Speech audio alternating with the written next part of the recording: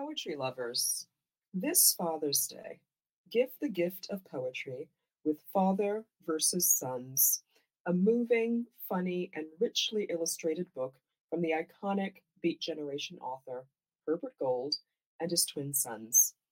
Father versus Sons, a correspondence in poems. This is Justin Philip Reed, and this poem is what's left behind after a hawk has seized a smaller bird midair.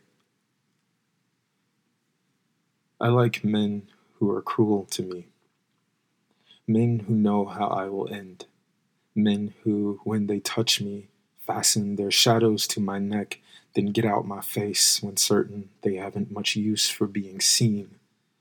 I like men to be cruel to me. Any men who build their bodies into widths of doors I only walk through once will do.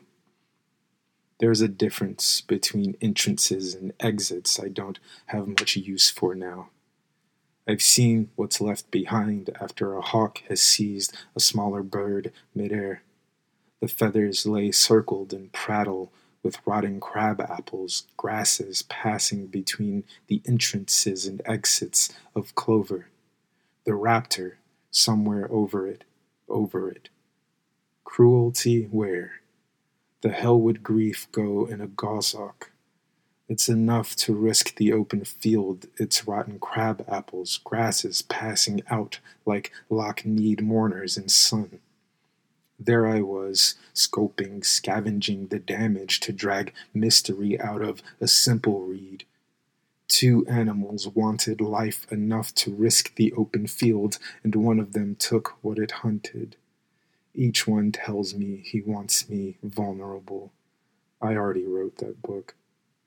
The body text cleaved to the spine, simple to read as two animals wanting to see inside each other, and one pulling back a wing to offer, see, here, the fastest way in or out, and you knew how it would end. You cleaved the body text to the spine, 'cause you read closely. You clock damage. It was a door you walked through once before pivoting toward a newer image of risk